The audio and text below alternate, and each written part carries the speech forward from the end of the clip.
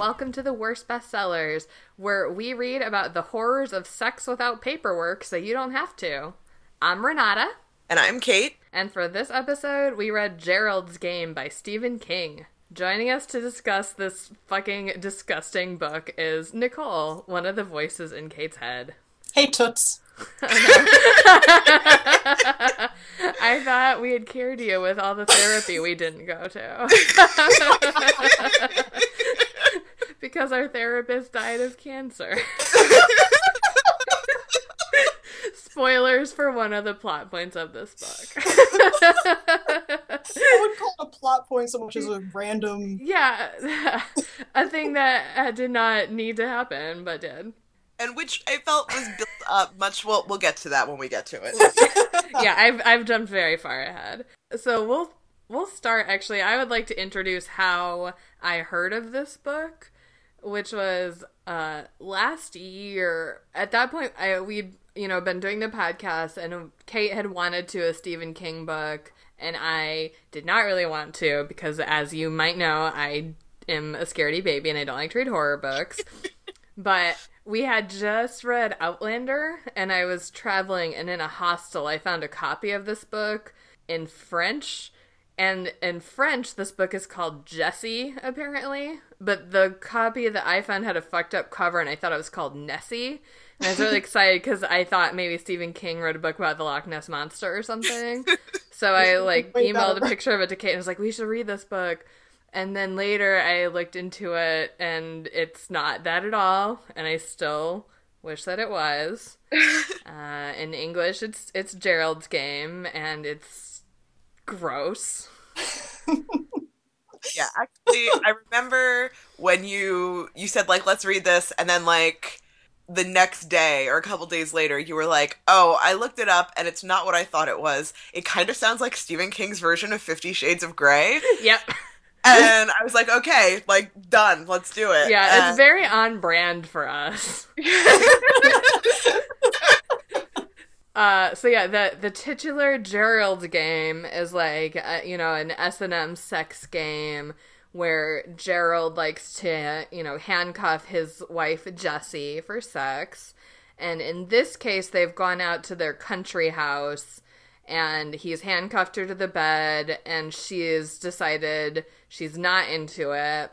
And so she's telling him no, she's changed her mind, uncuff her, and she doesn't want to do this anymore. And he's pretending like she's pretending. There's, pages about how she knows that he knows that she's not pretending. But he is prepared to go ahead with it, and she kicks him real hard, and he dies. And and that's chapter 1, and possibly chapter 2. Yeah, that's the best part of the book.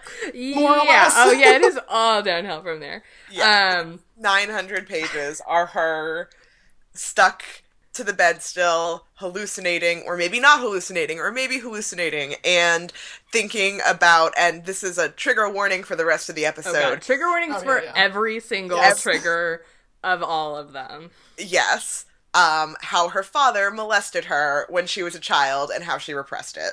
Yes. So Gerald dies, and Jessie is still handcuffed to the bed. There's one cuff on each wrist to one end of the headboard. She can't reach the keys. No one knows that they went to their country house. It was kind of a spur of the moment, sexy trip or whatever. So no one knows they're there. It's not the summer, so people wouldn't even think to look for them there. So she knows that she's got to come up with some kind of way to get herself out of there, because, none of the other summer people are around. There's nobody around. Nobody knows she's there. She's handcuffed to the bed. She's pretty screwed. Although not literally, because Gerald is dead.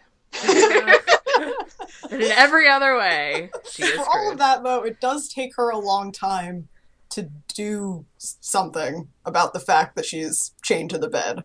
Yeah.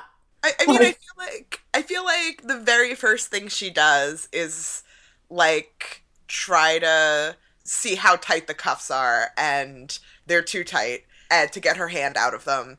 And then she just accepts that for a long time. Yeah. Yeah. A really long time. as far as the length of this book goes, not actual time, because she's only chained up for like less than 24 hours. Yeah, I think. Yeah, it's been 21 hours when she makes some realization. Anyway, because she knows she can't be there more than one night. For yeah. God, I lost all track of time because of the pacing in the book, but Yeah, the book is literally like a brick.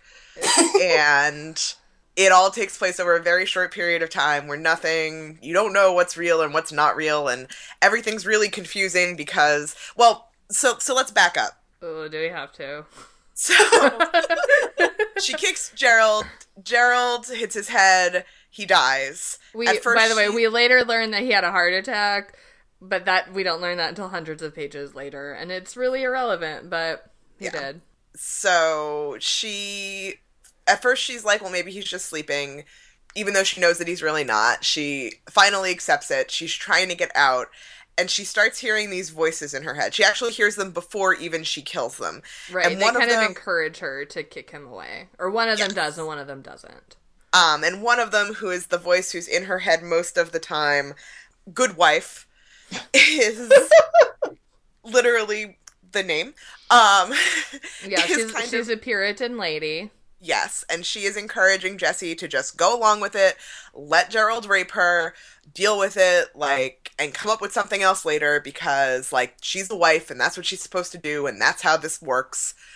And then the other voice, the new voice, she starts calling Ruth after her college roommate, whose name was Ruth, who it sounds like in her head, who we eventually find out that Jessie abandoned her and left college and moved away when she started asking too many questions about Jessie's past. Yeah, Ruth was a man-hating feminist, and she took Jessie with her to some kind of feminist group meeting, and we later learned that this kind of triggered Jessie, and she didn't want to talk about, as we've already revealed, the fact that her father molested her, which does not come out in the book until the middle of it, basically.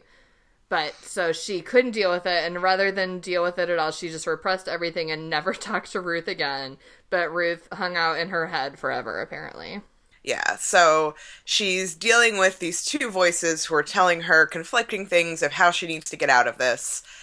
During that time period, a dog, because one of the very first things in the book is that she's pissed that he's handcuffed her to the bed and he didn't close the kitchen door all the way.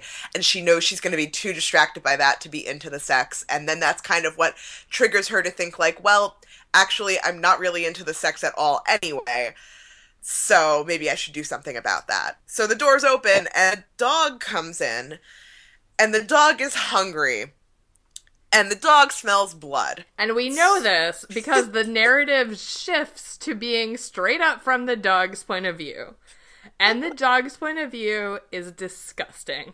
It is very disgusting. The dog thinks of Jessie as the bitch master. Oh, God. And the dog uses the word bitch master so many times. And every time I was like, that's not even a thing. That's not a thing. No, it's Stop not. saying it. Dog. So the dog wanders in and makes a meal out of Gerald while Jessie freaks out and throws an ashtray at it. Yeah, manages to reach an ashtray, which she throws at it to try and discourage it, and it's briefly discouraged, but mostly it's hungry. So it eats Gerald. It eats a little bit of Gerald.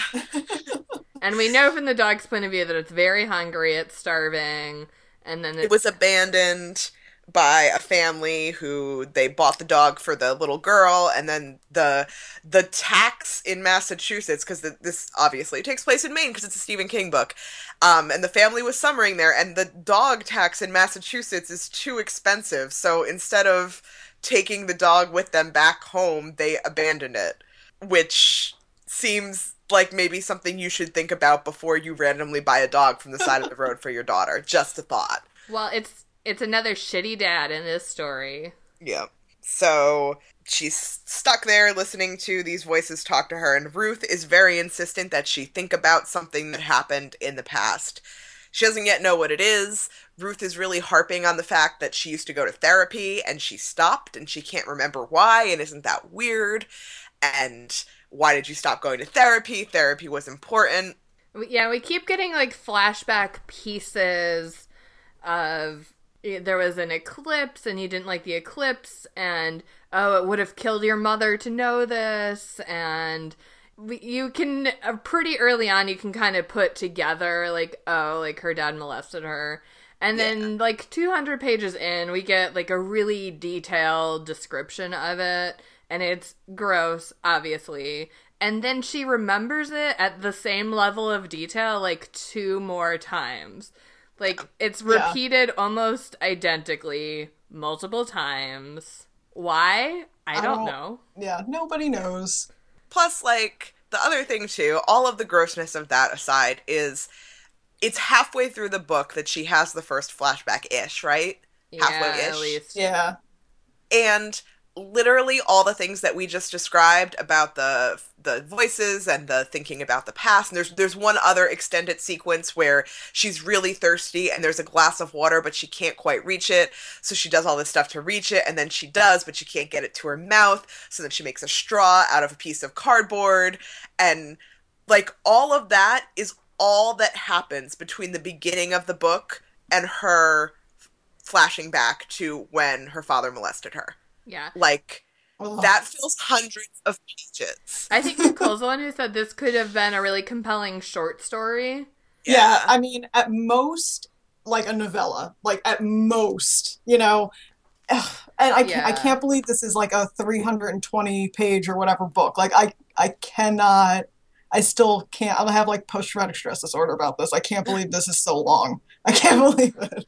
Yeah, and it just really did not need to be this long. Did not need to exist at all, to be honest. Yes, that's true. That's fair. I mean, I can see the appeal of, I can understand on the surface.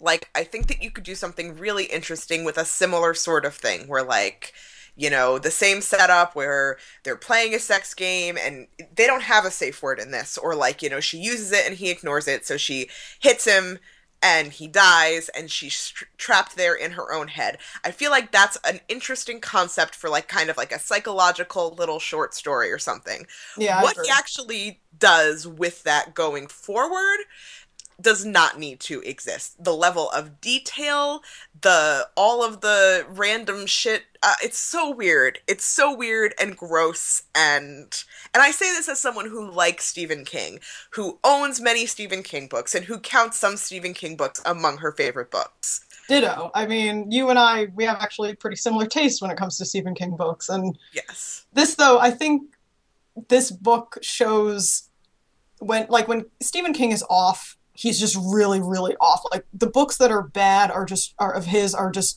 pretty bad, and it's usually the later books where I think we were talking about this, where editors sort of stopped editing him, or, you know, he's so famous now that they can't edit him. Mm-hmm. And it's just, because The Stand is a really long book, even the abridged version, but I love that book.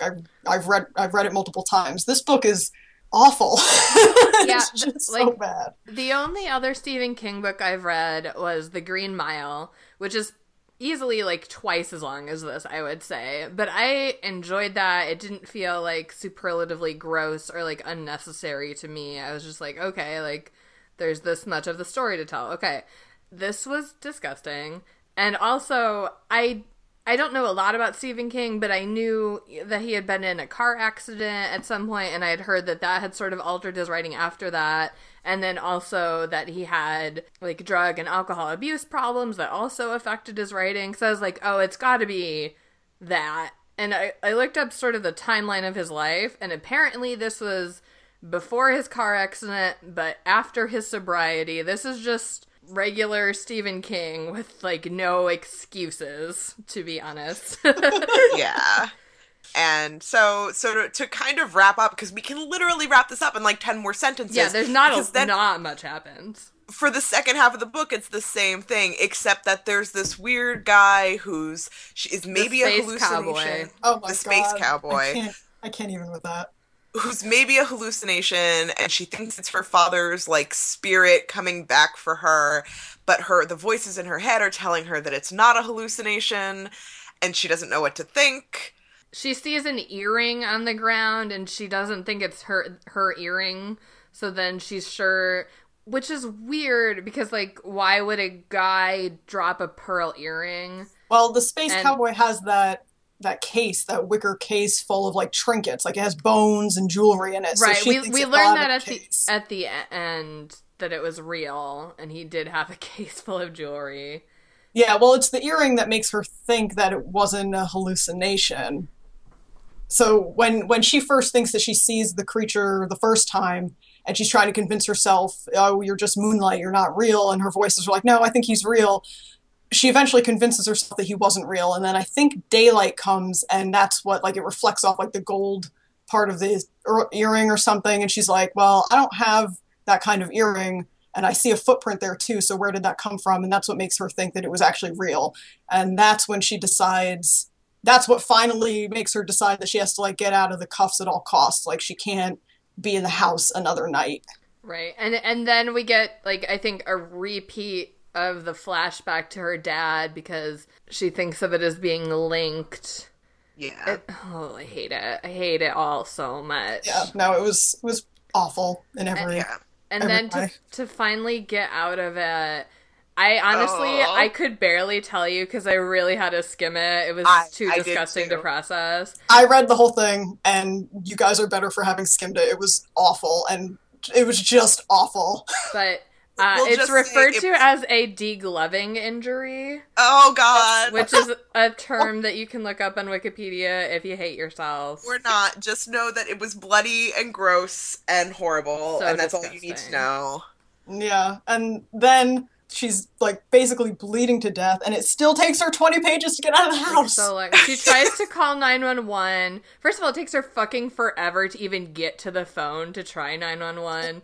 But the phone's disconnected, which is more evidence that the space cowboy was real and he fucked up her phone. And the whole time, by the way, I was like, what kind of person is this that would just watch her sleep and disconnect the phone and leave and maybe come back? And we'll get to that in a minute. But well, also at this part, she thought it was actually death, like a manifestation of death or something like that. Yeah, and or her father's ghost. Yeah. Which I would have accepted more than what actually happens, which we'll get to in a minute. But wait, why would a ghost disconnect the phone, though? I don't care about any of that. Ghosts are dicks, I guess. Better than what ends up happening. So anyway, then she finally gets out the door, and it's like every single thing that happens takes at least a full page for each step that she takes, each looking for the keys of the car, each starting the car. It won't start at first. It's like, fucking just get out of there. I hate it. It's not even like building suspense. It's just building outrage in me. Oh my God, yes. Yeah. So she gets in the car and she thinks that he's in the back seat with her, or in the front seat. He's in the car with her, and she's freaking out. And that also just, everything goes on forever. Every single part of it. And I think at some point we flash back to the dog again, the dog's point of view. Oh yeah, the dog does come back. Like, oh my God, like so many times.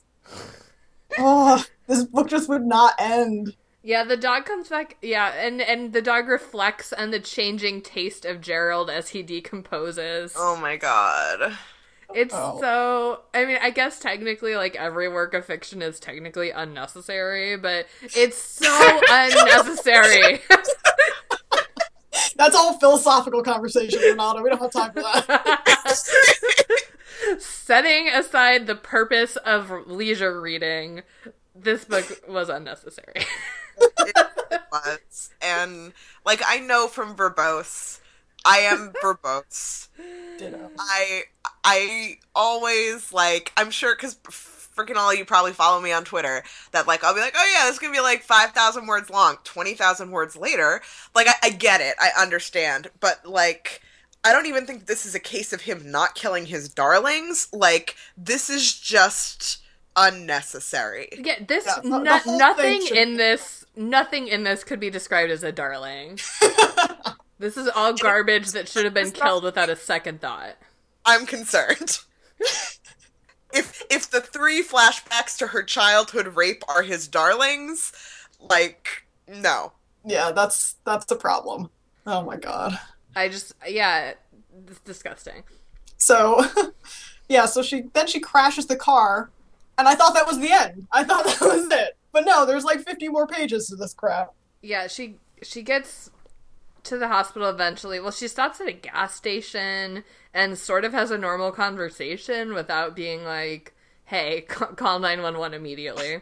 I'm bleeding to death. Yeah, which could, I guess, be some kind of commentary on, like, how women don't express their pain and, like, try to suffer in silence, but also so annoying. Yeah, at that point, I would believe that maybe she was in shock, like she lost a lot of blood, but at that point in the story, I was just like, Jesus Christ, can we please just wrap this up, like... Uh-huh. I've been reading for 800 pages, come on now. Oh... It definitely felt like that many. This felt as long as Outlander, easily. And I was at points reading on my phone, which, you know, does show 800 pages on your phone, little. even though it's really only like 200 pages. And I was like, no, this feels accurate. Yeah. This doesn't feel like phone pages. This feels like real pages. Oh my god. So, okay. So, I was skimming pretty hard, honestly. I don't know how it got to this point, and maybe was never explained, but she is reading court... Oh, now I kind of do, because Gerald's bro from the law firm has been helping her with this case, and he gets her some information about the guy, the space cowboy, who had been watching her, because he is real, and he is this pervert who likes to have sex with corpses and does grave robbing and all this other stuff. Oh my god. And, like, anything you can think of, Anything this guy has disgusting. done. I mean, it became a joke to me, because it was literally like, yeah, he desecrates graves and grave robs, and he kills animals, and he killed people, and he breaks into houses, and he steals things, and I'm just like... And he's a cannibal. Yeah, But the one thing that he does not do is rape ladies. He only rapes men. I think only dead men? Yeah. Yeah. Yeah. So... and... Why? I don't know. And I'm sorry, we have to talk about the fact that, like, this is what made it a joke, is he had a necklace of penises. 6 penises. Oh my god, yes. A necklace of preserved real human penises. I mean, it was He's ridiculous. like a bachelorette party monster. Anyway, so and then fucking the end of it is she's writing a letter to Ruth, who she hadn't talked to in years, and she's revealing, like, I went through all this stuff, and your voice helped me, and I'm so sorry we didn't talk, and, like, I hope that you'll get in touch, and I hope we can be friends again. And then the end of the book is the end of that letter. And it's like, this is the first thing in hundreds of pages that I may be interested in, would be Ruth's reply to this, or whatever, but nope. Nope. We never... No, Yeah. That's it. We have to spend 10 to 15 pages on every detail of every disgusting thing that the space cowboy, who's a real dude, actually did, instead of learning, like, anything about Ruth, or if Jesse and Ruth ever get back in touch, or, like, ugh. Also, Jessie has been encouraged to go back to therapy, but she finds out that her original therapist died of cancer, and she doesn't like the other therapist because she seems like a woman who likes to be on top when she has sex. And those are the only 2 therapists in the world, apparently. So she's like, nope, no more therapy ever. And I get that it's hard to find a therapist that you like, and it's kind of a struggle, but she is, nope, no therapy ever. She doesn't try at all. That was the weird thing, is because, yeah, she goes through that, she has that stupid rhyme thing that she does that the therapist taught her. What, I don't even remember it all, but it was, like, really juvenile. Yeah, she counts to 10, and on each number, it's a part of the body. And 3 is her sex. Yes. Which is gross. Oh. Yeah, that whole part, but I feel like he made such a big deal out of this therapist, and then at the end, it just, like, basically in one line, be like, oh, she's dead. It just, like, was like and that's, the whole book is like that, where he sets up all these weird things that then at the end, he's just like, no, never mind, I don't feel like doing anything else with that. Like, there was this whole thing during the eclipse where young Jessie, after the thing with her dad, had like that weird image of the woman at the well with the slip, and I was like, oh, that's weird. Like, she was just traumatized, so she just had like this weird thing. But then it comes up like 2 or 3 more times, and then he never explains it. And I'm just like, what the fuck was the point of that? Why is it even in there? But speaking of the well, though, that reminds me of one of my other favorite disgusting details of this. By the way, this episode would be a great one to play the drinking game with. If you're drinking every time we say gross or disgusting, you're gonna get trashed, because this book was nasty. Oh, God, it was anyway, awful. So Jessie doesn't like the lake anymore because the smell reminds her of being molested by her dad. And at first I was like, oh, I guess she was molested at the lake or whatever. But eventually she spells it out, and the lake smells like cum to her. And the first time she ever smelled cum was when her dad molested her. So, like, the smell of the minerals in well water and lake water smells like cum. And so it's all tied together for her, and that smell is disgusting to her. And now it's disgusting to me, too. Just all of this. I mean, that's like a natural progression for you. You already don't like cephalopods and sea creatures, right? So it makes sense. You also wouldn't like the places that some of them live. Yeah. And like one of the things that really irritated me about, I mean, a lot of the things about this irritated me. Very many of them did. So many. Is that at the very beginning, I was kind of rooting for Stephen King. Oh, yeah, I like the first chapter.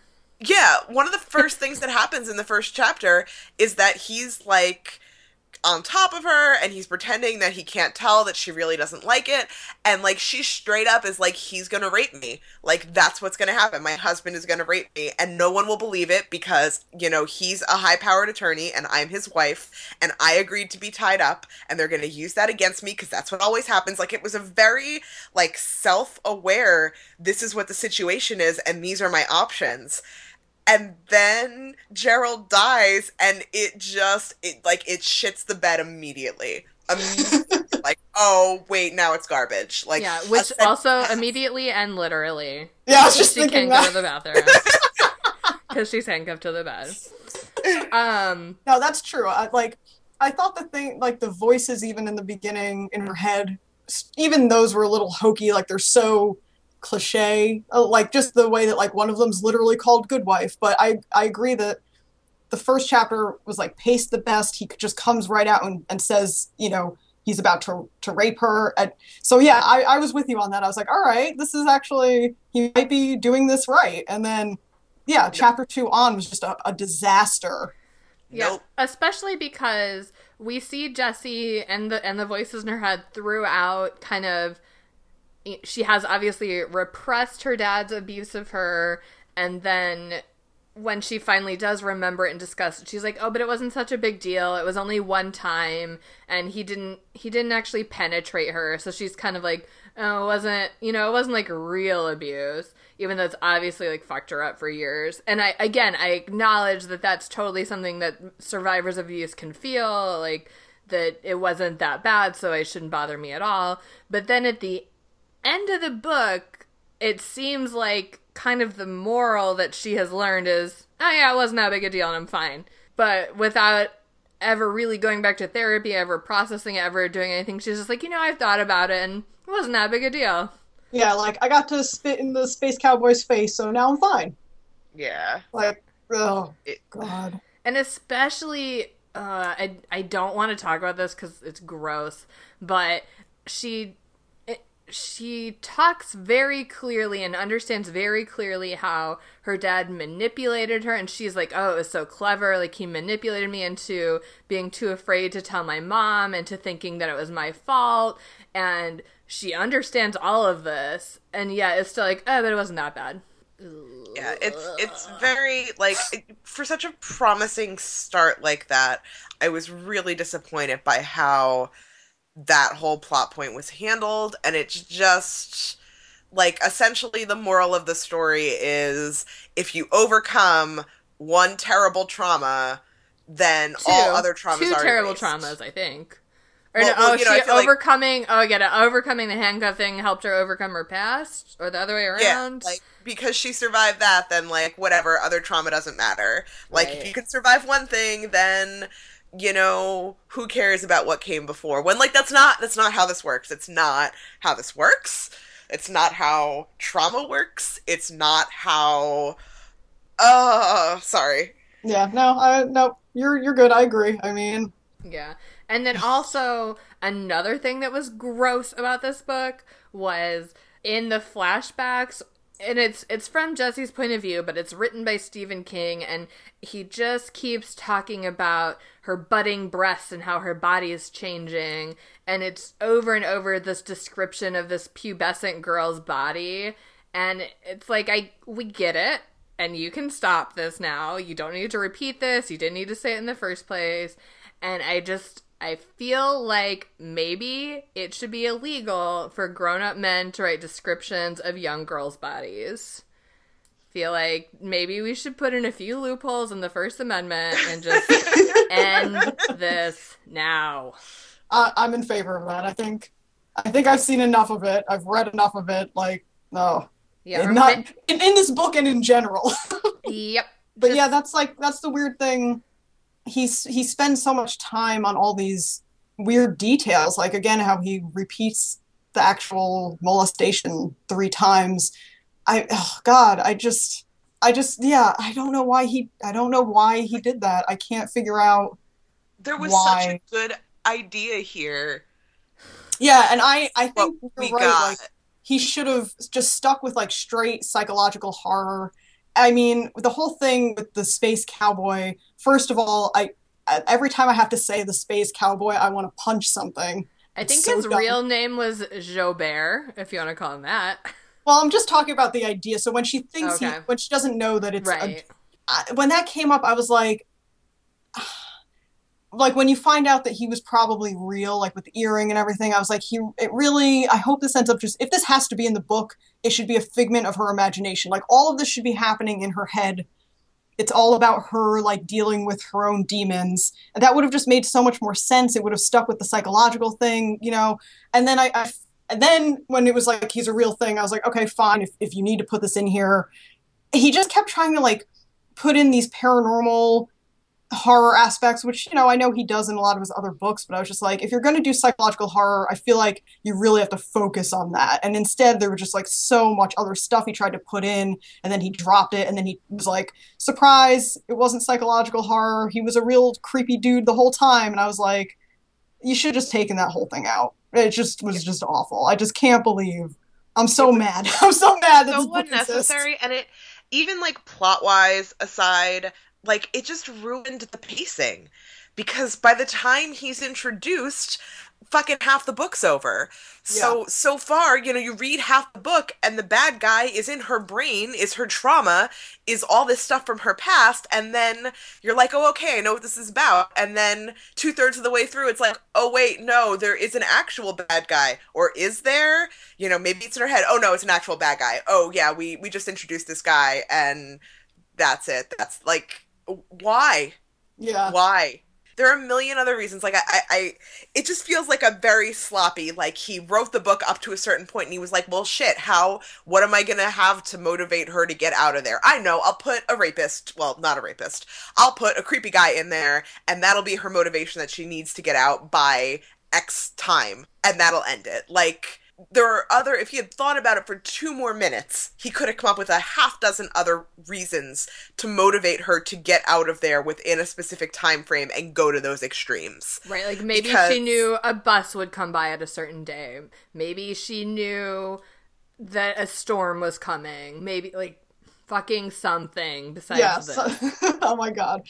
Like, this is like the first draft of a Nano novel. That to me is and I say that as someone who has done Nano twice, like, but listen, the first draft is always terrible because, it's just about getting the words out, right? So, and you have to hit 50,000, so you'll just put any shit in there. So let's just rephrase the molestation again, like, a little bit differently, but basically the same, but it still counts as more words toward my word count. And then, again, yeah. And now it's the dog's point of view. Yeah, let's start from the dog's point of view. And let's put in some guy who carries around a wicker case full of bones because, shrug, let's just do it. I mean, I can't stop to think about this because I just gotta get it down and I can think about it later. So I'll just write whatever and then fix it later. Oh, wait, I sent it in to my editor. Oh, they're publishing it. Oh, oh, my hand slipped and I emailed it to my editor. Like, oh, Lord.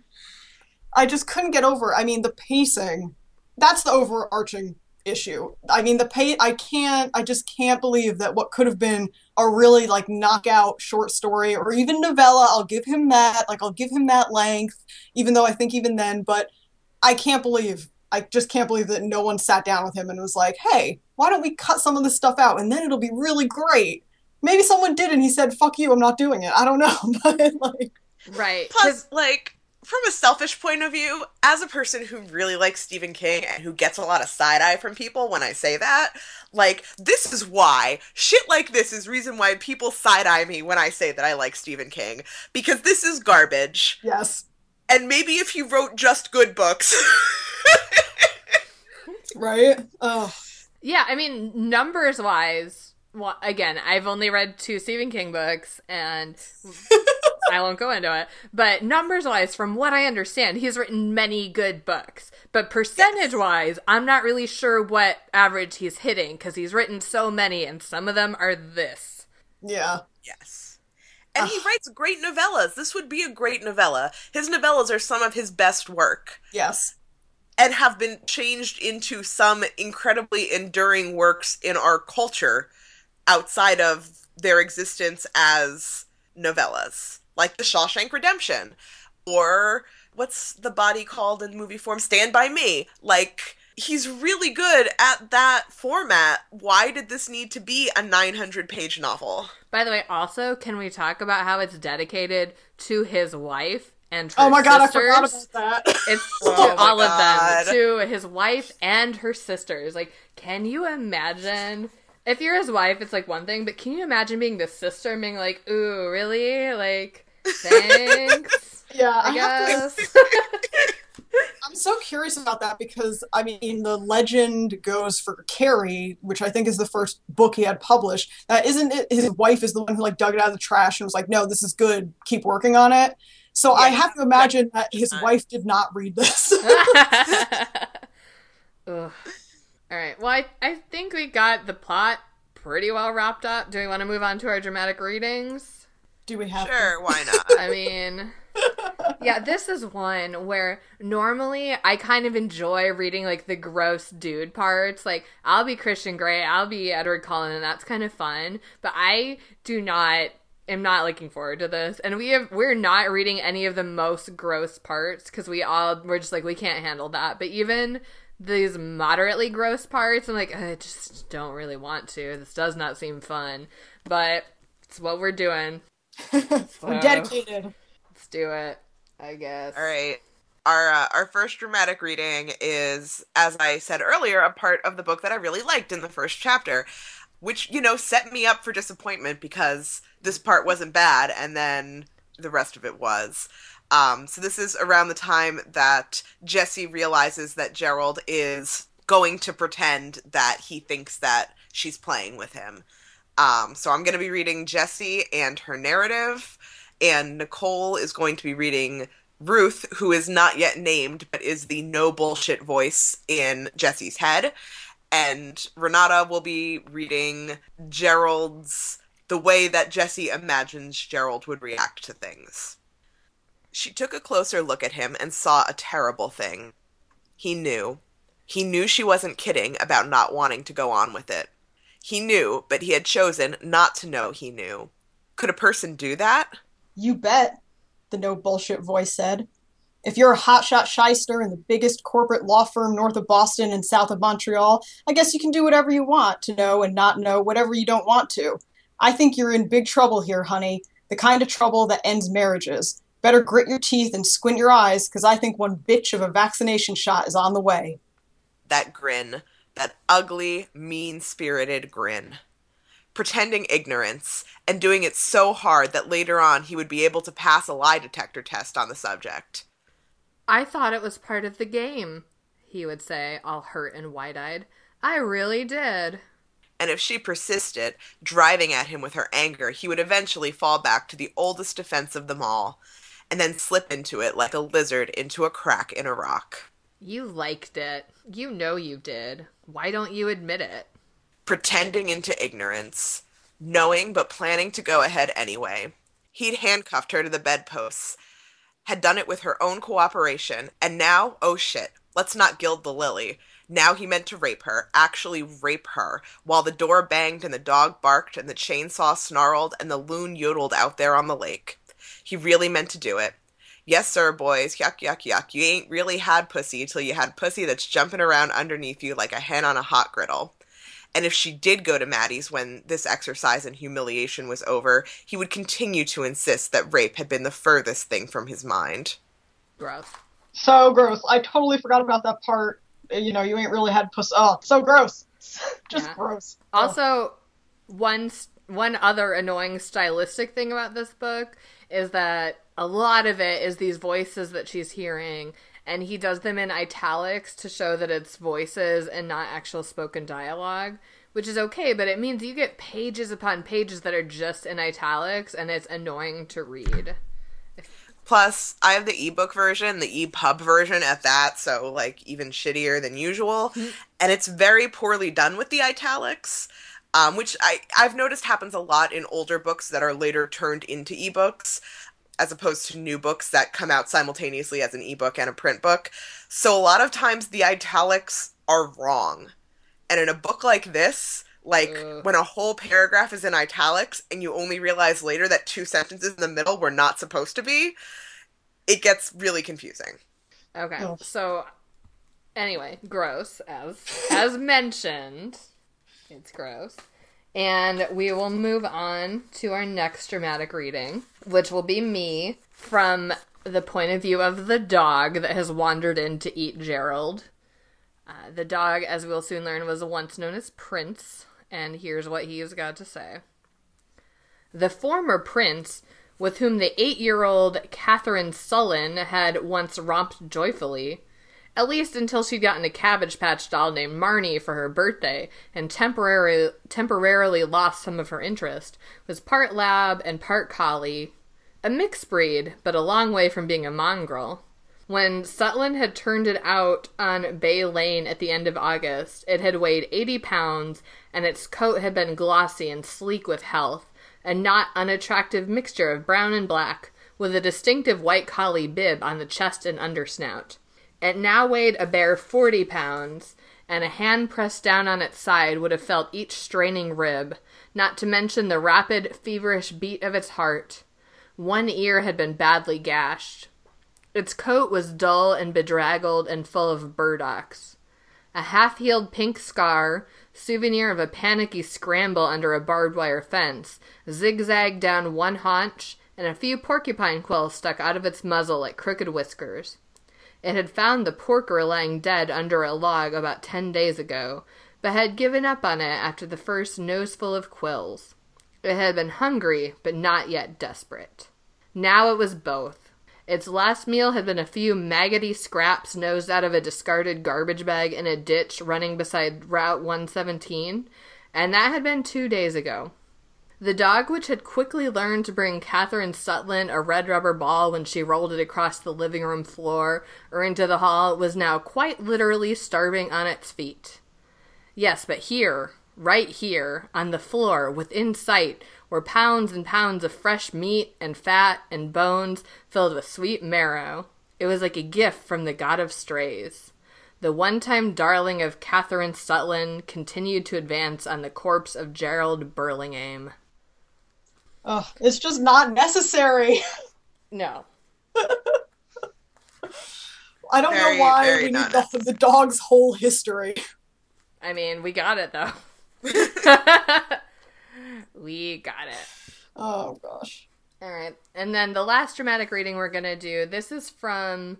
So the first thing, before she gives up pretty quickly on being able to get out of the handcuffs, but she realizes she needs water, and there's a glass of water on the shelf, and she spends infinity pages just scheming how to get this glass of water to her.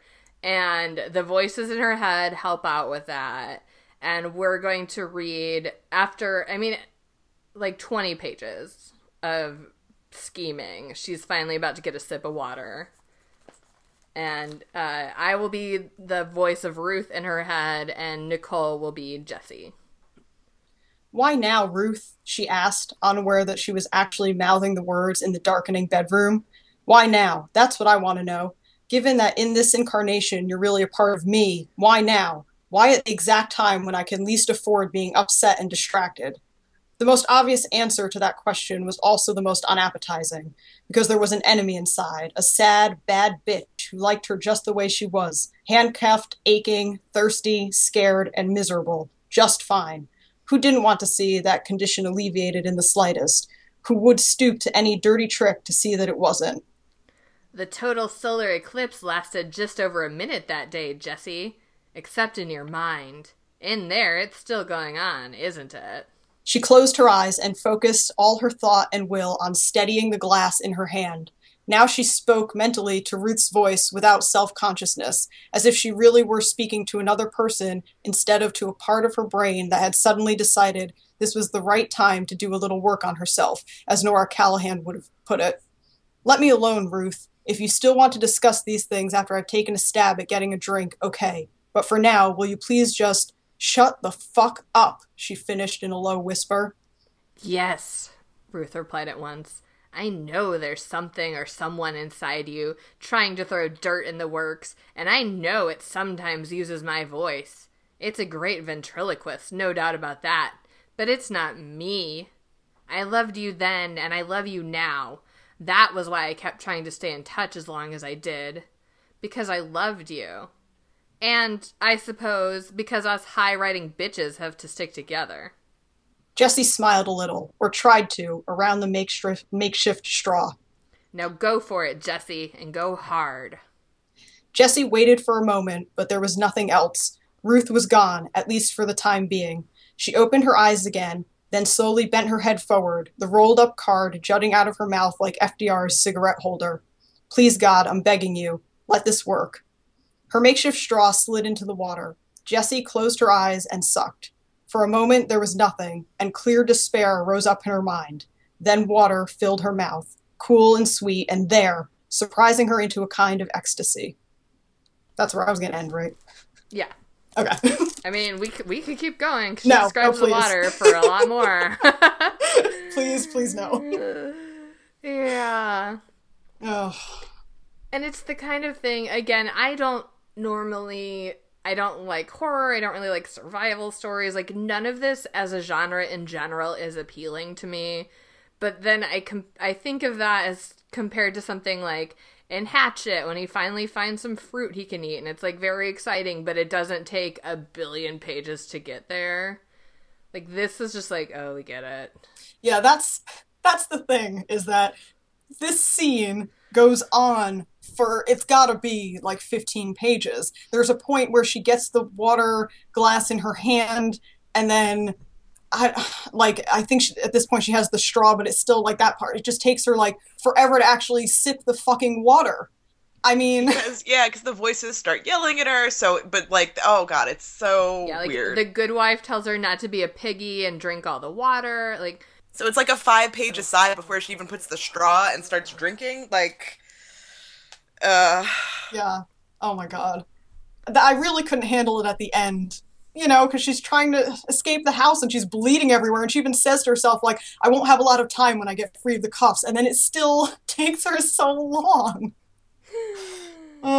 Anyway, I could talk about how annoying that and frustrating that was forever, so let's just move on. Yeah, let's play some Would You Rather. Sounds good. So, would you rather have the voice of Goodwife Burlingame or Ruth Neary in your head? I think Ruth. You know, at least she's telling it like it is and standing up for you, whereas Good Wife Burlingame is basically just like, shut up and put up and, you know, deal with it because that's your lot in life. Yeah. Although, I mean, Good Wife does have some of the better ideas about the water and stuff like that. So if you're in a survival situation, she might come in handy, I guess. But day to day, Ruth is way more fun. Yeah, Yeah. like I feel like The Good Wife is more like practical and calm and analytical, which, when you're trying to drink water from a cup you can't reach to your mouth, is important. When you're almost going to be raped by your husband, less important. Yeah, I agree. I think I will, yeah, give a shout out to Good Wife because she did come up with the straw idea and a couple other things, but day to day, I would also have to stick with Ruth. Yep. All right. Would you rather be married to Gerald Burlingham or Christian Grey? They're both into weird sex stuff. I mean, I would rather be married to Christian Grey because he's into weird sex stuff, but he is very exact about his weird sex stuff, where you need to basically sign your life away before he'll even let you in the bedroom to make sure that you agree to everything. He uses safe words. He is much more communicative than Gerald. Mm-hmm. Plus, he's like super rich. Yes. He's hotter. yeah, I mean, hands down, it's got to be Christian Grey. I haven't even read any of the 50 Shades, none of them, and I would still hands down pick Christian Grey. Oh, yeah. Is it kink shaming to call it weird sex stuff? Like, we've all been doing it. I mean, it's, I don't know, what, like, non-traditional sex stuff? Hey, don't put me in. We play this back. I don't think I said that. Okay. From Kate me. and I both have said it. Nicole's less judgmental. Good for you. It's fine. I'm into whatever, man. Like, I mean, sex is weird. All the sex is weird. That's true. Any kind of sex. Sex is just a weird thing. It's fun. It can be very fun if both, or multiple parties are consenting. Yeah. And it's weird, but that's fine. Weird's not bad. Just make sure that if you're gonna do anything that involves you being handcuffed to a bed, you have a fucking safe word or some sort of, you trust your partner enough to not rape you once you're there. Yeah, have a safe word. And also, let somebody know where you're going when you go out of town. Just yeah. Smart. And maybe, they make special sex handcuffs, don't they? Yeah, that are like safe. They go into that, though. Gerald specifically wanted the real deal. Yeah, he really got off on that. There was probably a full page of him describing the specifications of these police handcuffs. Jesus Christ. But, yeah, there are safer alternatives that you can use for all your unusual sex desires. Yeah. Are they unusual? Maybe everybody likes it. I don't know. Let's move on to our next question, which we did not finish writing. Totally professional. Our last question is something Christian Mingle. So, obviously this is a chance for us to thank our sponsor, Christian Mingle. Who, I mean, they've really been there for us since the beginning. And no matter what the question is, it's a great answer. ChristianMingle.com. Do we want to come up with a third question right now? I kind of think it's funnier if we don't. Unless you've got a really good question. I don't. I've had a lot of cold medicine, and the brain's not really here at all, so... Thanks, Christian Mingle. Somebody on Twitter asked, like, why Christian Mingle is our sponsor, and there's not, like... I mean, the first time we did it was the Secret episode, because the Secret can also be a dating tool. Yeah. And I think the joke is kind of just that we're not very chaste, and we're not perhaps in lines with the morals guidelines that we assume ChristianMingle.com would use, although I don't actually know. I haven't actually signed up for Christian Mingle yet. Gonna get around to it, totally. No. You gotta cut all that out. You can't explain the joke. The joke is fun. Like, anyone...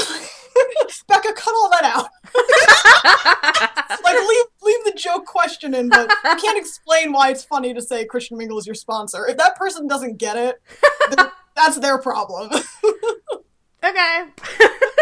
But you're sweet for trying. Tell them to listen to the Secret episode. Tell them that's where the joke started. That's what you have to do. I think I did on Twitter. Anyway, whatever.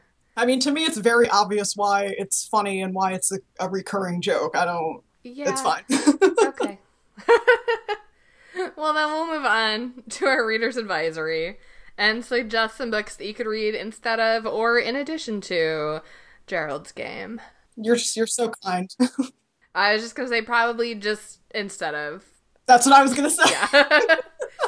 I'll let you guys. I know you guys actually like Stephen King, so maybe you can steer listeners toward better choices. Sure.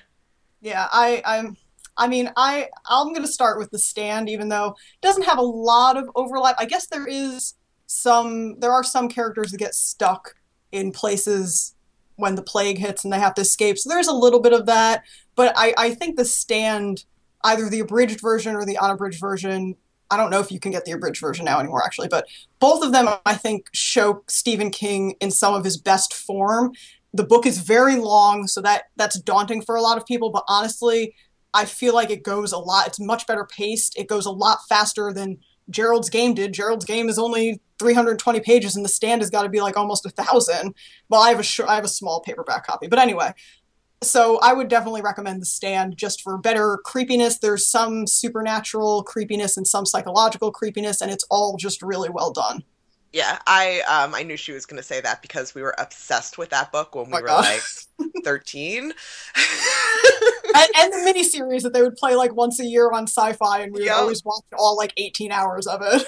Yep, I have it on DVD now. But So do yeah, we were like obsessed with that book when we were teenagers. But it still holds up. I've read it since then, and it's if you don't know, the idea is that a super flu virus that has been created by the military essentially escapes the facility where it's been created, and someone escapes the facility who's infected by it, and then kind of you can trace it across the country, and like the whole, what is it, 98% or something of the population dies, and the people who are left are kind of summoned to either the good side or the bad side for this final showdown between good and evil.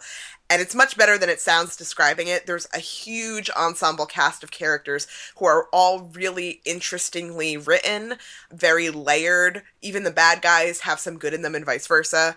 A lot of the characters, because the big thing in it is that a lot of the characters are called to by both sides, and they have to make a choice. I've now talked way longer about this book than probably anyone cares, but it's really good and you should read it. One of my other favorite Stephen King books is Different Seasons, which is actually a collection of novellas. I alluded to some of them earlier.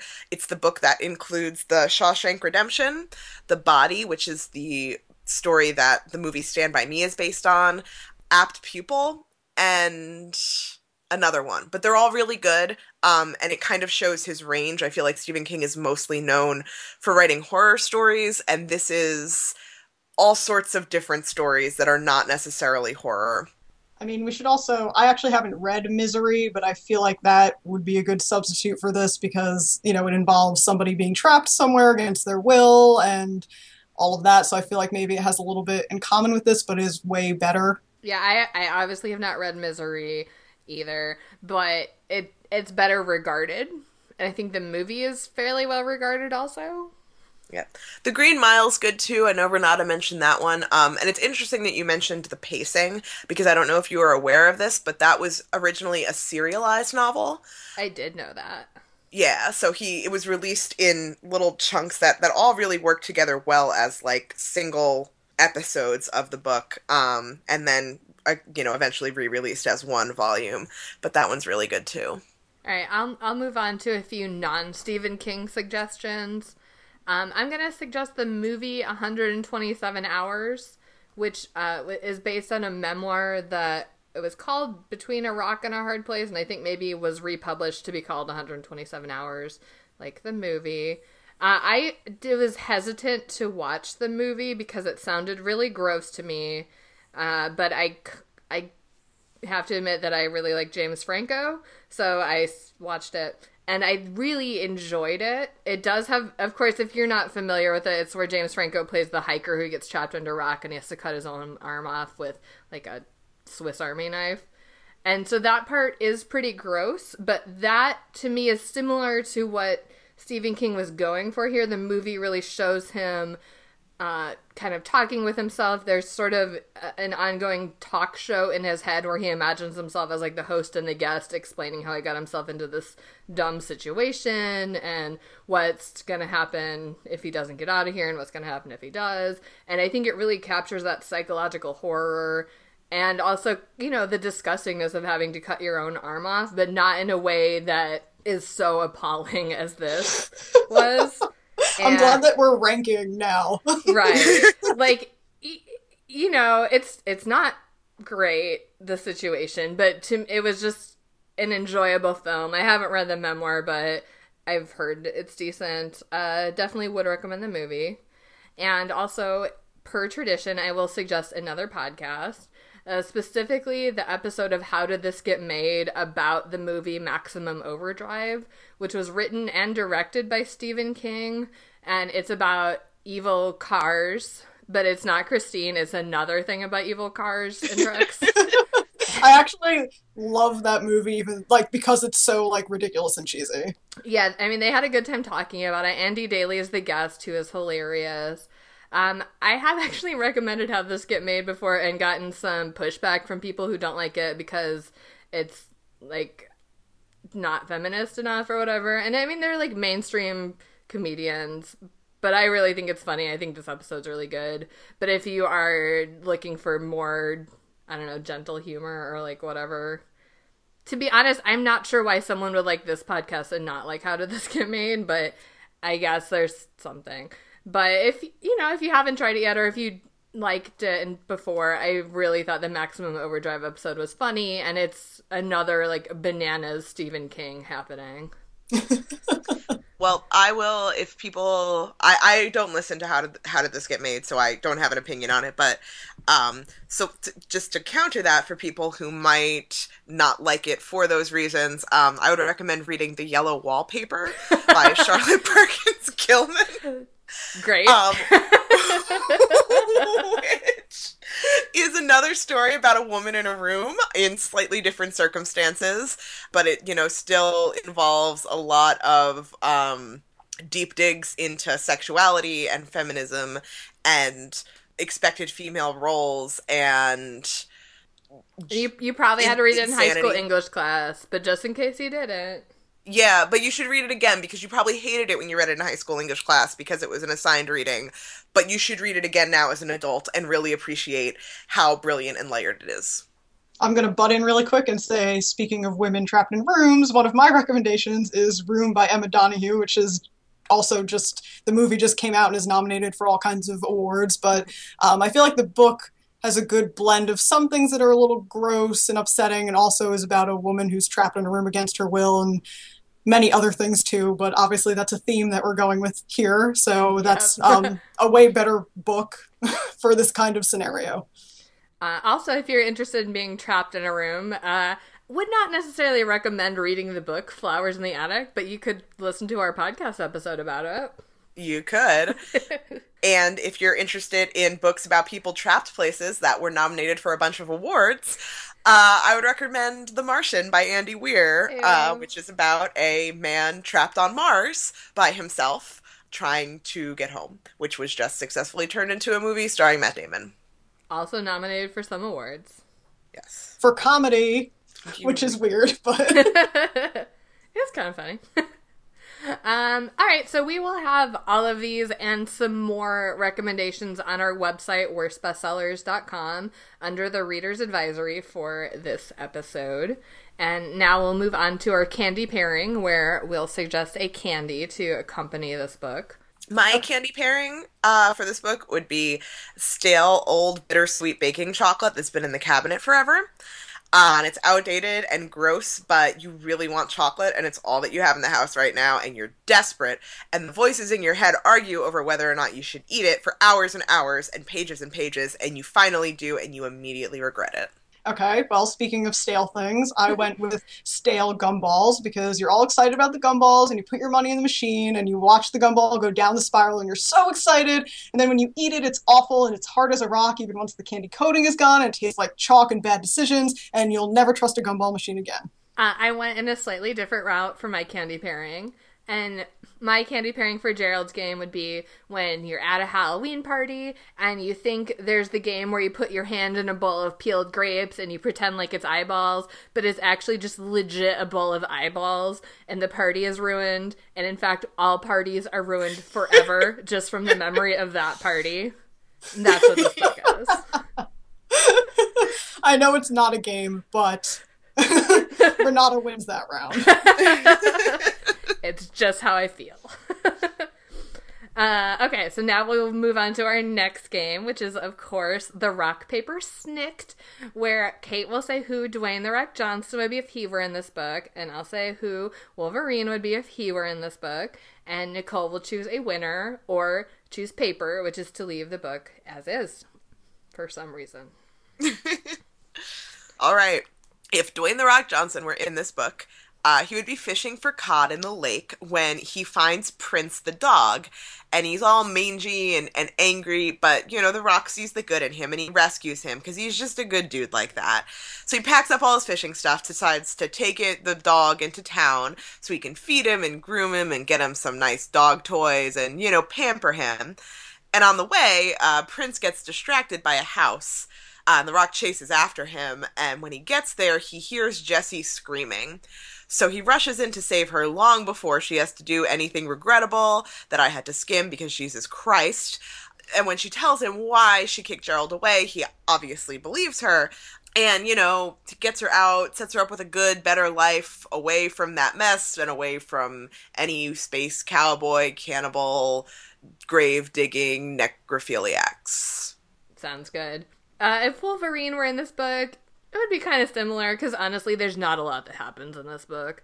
But if Wolverine were in this book, he would be out sadly gazing at the lake and wondering why it smells like cum when he would hear Prince the dog barking off in the distance.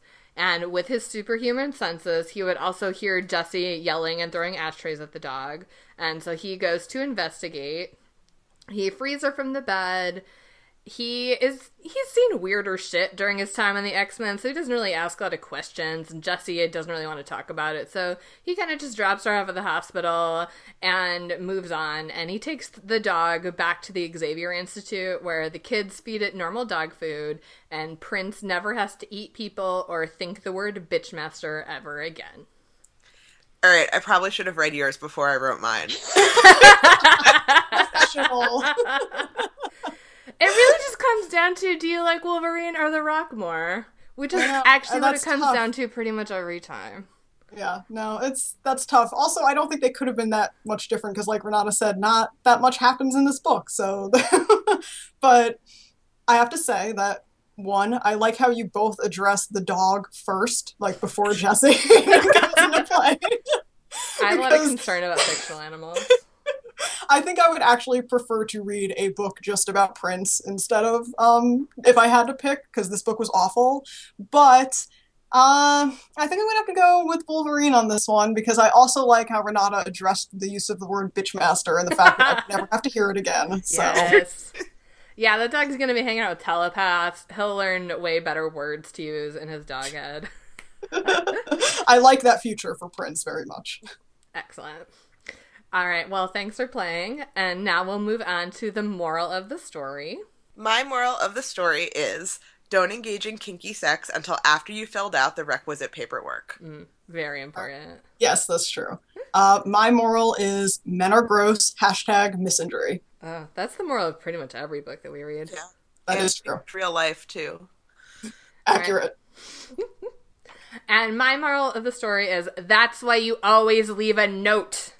Because if Jessie had just let somebody know their travel plans, she wouldn't have worried so much about the fact that nobody would ever find her. She could have just, you know, waited a day or so, and I'm sure that would have been very stressful, but she would have known that somebody would come and know where to find her, and she would not have had to do that disgusting thing with her hand.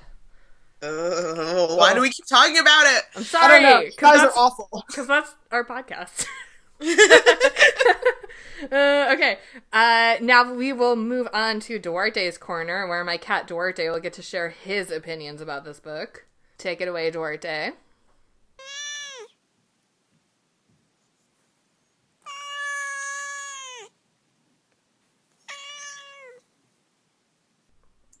Huh. Alright, I guess I could see where you really did not think this book was as disgusting as we did. But I can definitely see where you would prefer that it were a stray cat instead of a stray dog. I know how much you like the taste of human flesh, and I'm sorry you had to read about a dog eating it instead of a cat. And I appreciate the point that the book would have been a lot shorter because the cat would have just eaten Jesse instead. That's true. That would have knocked a lot of pages off. Yeah. I'd read that book maybe. All right. Well, thank you, Duarte. And now, do any humans have any closing thoughts? I think we should play Fuck, Marry, Kill with Founding Fathers in every episode. What would Alexander Hamilton do if he were in this book? I feel like that could be its own 2-hour episode. I mean, I feel like having Alexander Hamilton be in this book would not make it any shorter, which was one of our main complaints. Definitely. Yes, that's true. So true. All right. Well, Nicole, thank you for joining us. Where Thanks. can we find you on the internet? You can find me on Twitter at N_DEGENNARO. And I also have a blog at NicoleDeGennaro.wordpress.com. And from there, you can pretty much find me everywhere else that I am on social media. And I'm going to give a shout out to Nicole's OWL Reviews vlog that she hosts on YouTube where she reviews books. And I believe that she just added another contributor to that series as well. Yes, I did. It's going to be good. Yay. So that's for reviews generally of books that are actually good. Yes, you're usually. into There's that. one for one I didn't like, but that most other people like. So there you go. Wrong opinions all over. But mostly Stephen King has the wrongest opinions. Well, yes. At least in this particular book. All right, well, you can find us as a podcast at worstbestsellers.com. You can also follow us on Twitter at worstbestseller with no S, because we gave the S to cereal. And that's why it's their logo. It's just our S. And you can find us on Facebook at Worst Bestsellers spelled normally. You can find me on Twitter at 14across. You can find me personally on Twitter at Renata Snacks. You can subscribe to us on iTunes and Stitcher, and if you do, please rate and review us, because it makes us look good, and it pops us up in the review chart so other people can find us and discover how disgusting this book is. And now that you've heard about it, you really need to share that pain with other people. I can't even make any Gerald's Game related threats because it's all too disgusting to even joke about. Just please do it. Actually read Gerald's Game. Too harsh. I was going to say, if you don't rate and review, we'll chain you to a bed and leave you there. No. We know where that ends up. We do, but they We'll be back in 2 weeks with The Perfect Letter by Chris Harrison of The Bachelor fame. Has written a romance novel, so that should be pretty great. And we will be joined by Margaret H. Willison of Two Bossy Dames fame. Friend of the show and friend of the entire internet, basically. It's true. Well, thanks for joining us. And thanks for listening. And bye! Bye.